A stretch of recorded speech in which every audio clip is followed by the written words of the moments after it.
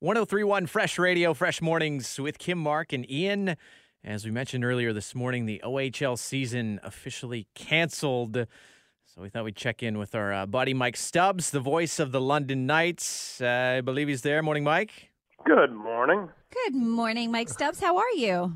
You know what? Not too bad. How are you guys? You know what? We are good, too. I wish that we were calling you this morning about something better than what we're actually going to be talking about, because this is very, very sad for hockey fans, for the city, for the province in general, that there is not going to be an OHL season after all this year.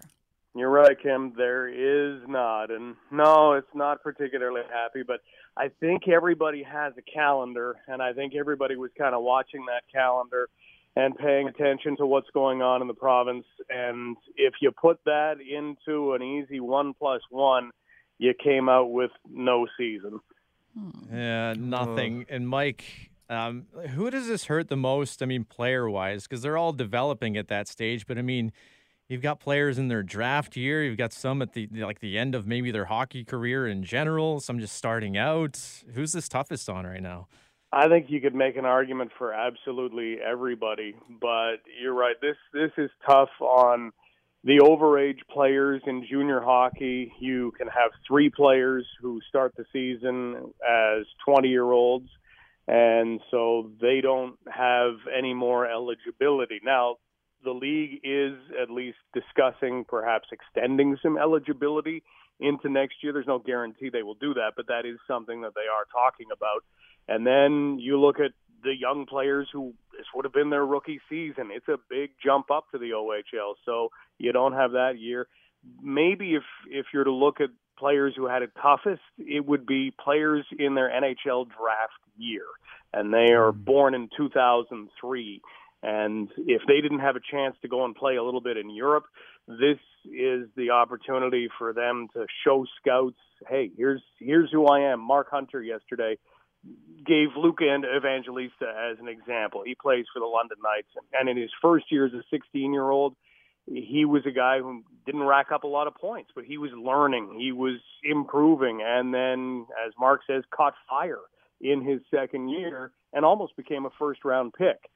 So nobody had an opportunity to do that. And then the players themselves, they just wanted to play. But you know what? You're not seeing complaints from the players. You're seeing players on social media wishing the overagers on their team well, saying things like, see you in September. They get it.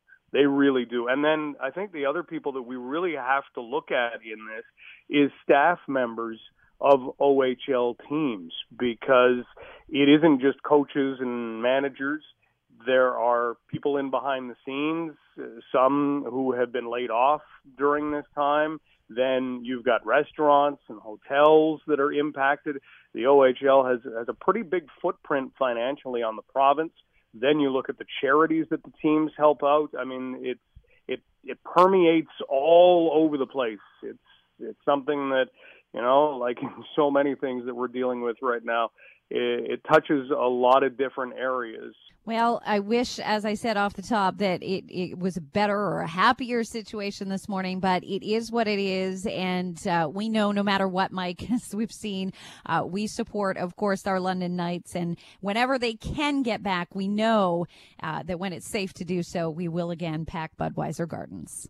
Well, that's it. And think about this. There has been a lot of success for the London Knights over the last couple of decades, and there have been a lot of times when crowds in that building have been able to get loud, whether it's a championship. You think back to the first OHL championship they won.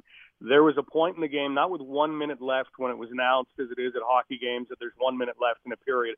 But there was a point in the clinching game in 2005 where the entire crowd stood up, about 2 minutes left, and this big rush of noise came about. There was this rush of noise again when Bo Horvat scored in 2013 with 0.1 seconds left in Game 7 of an OHL championship series. There was a rush of noise when the Knights won their first Memorial Cup.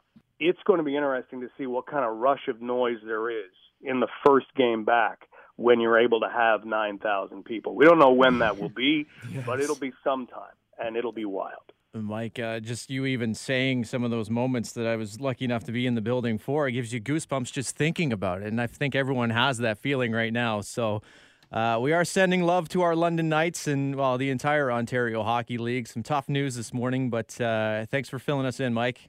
Always.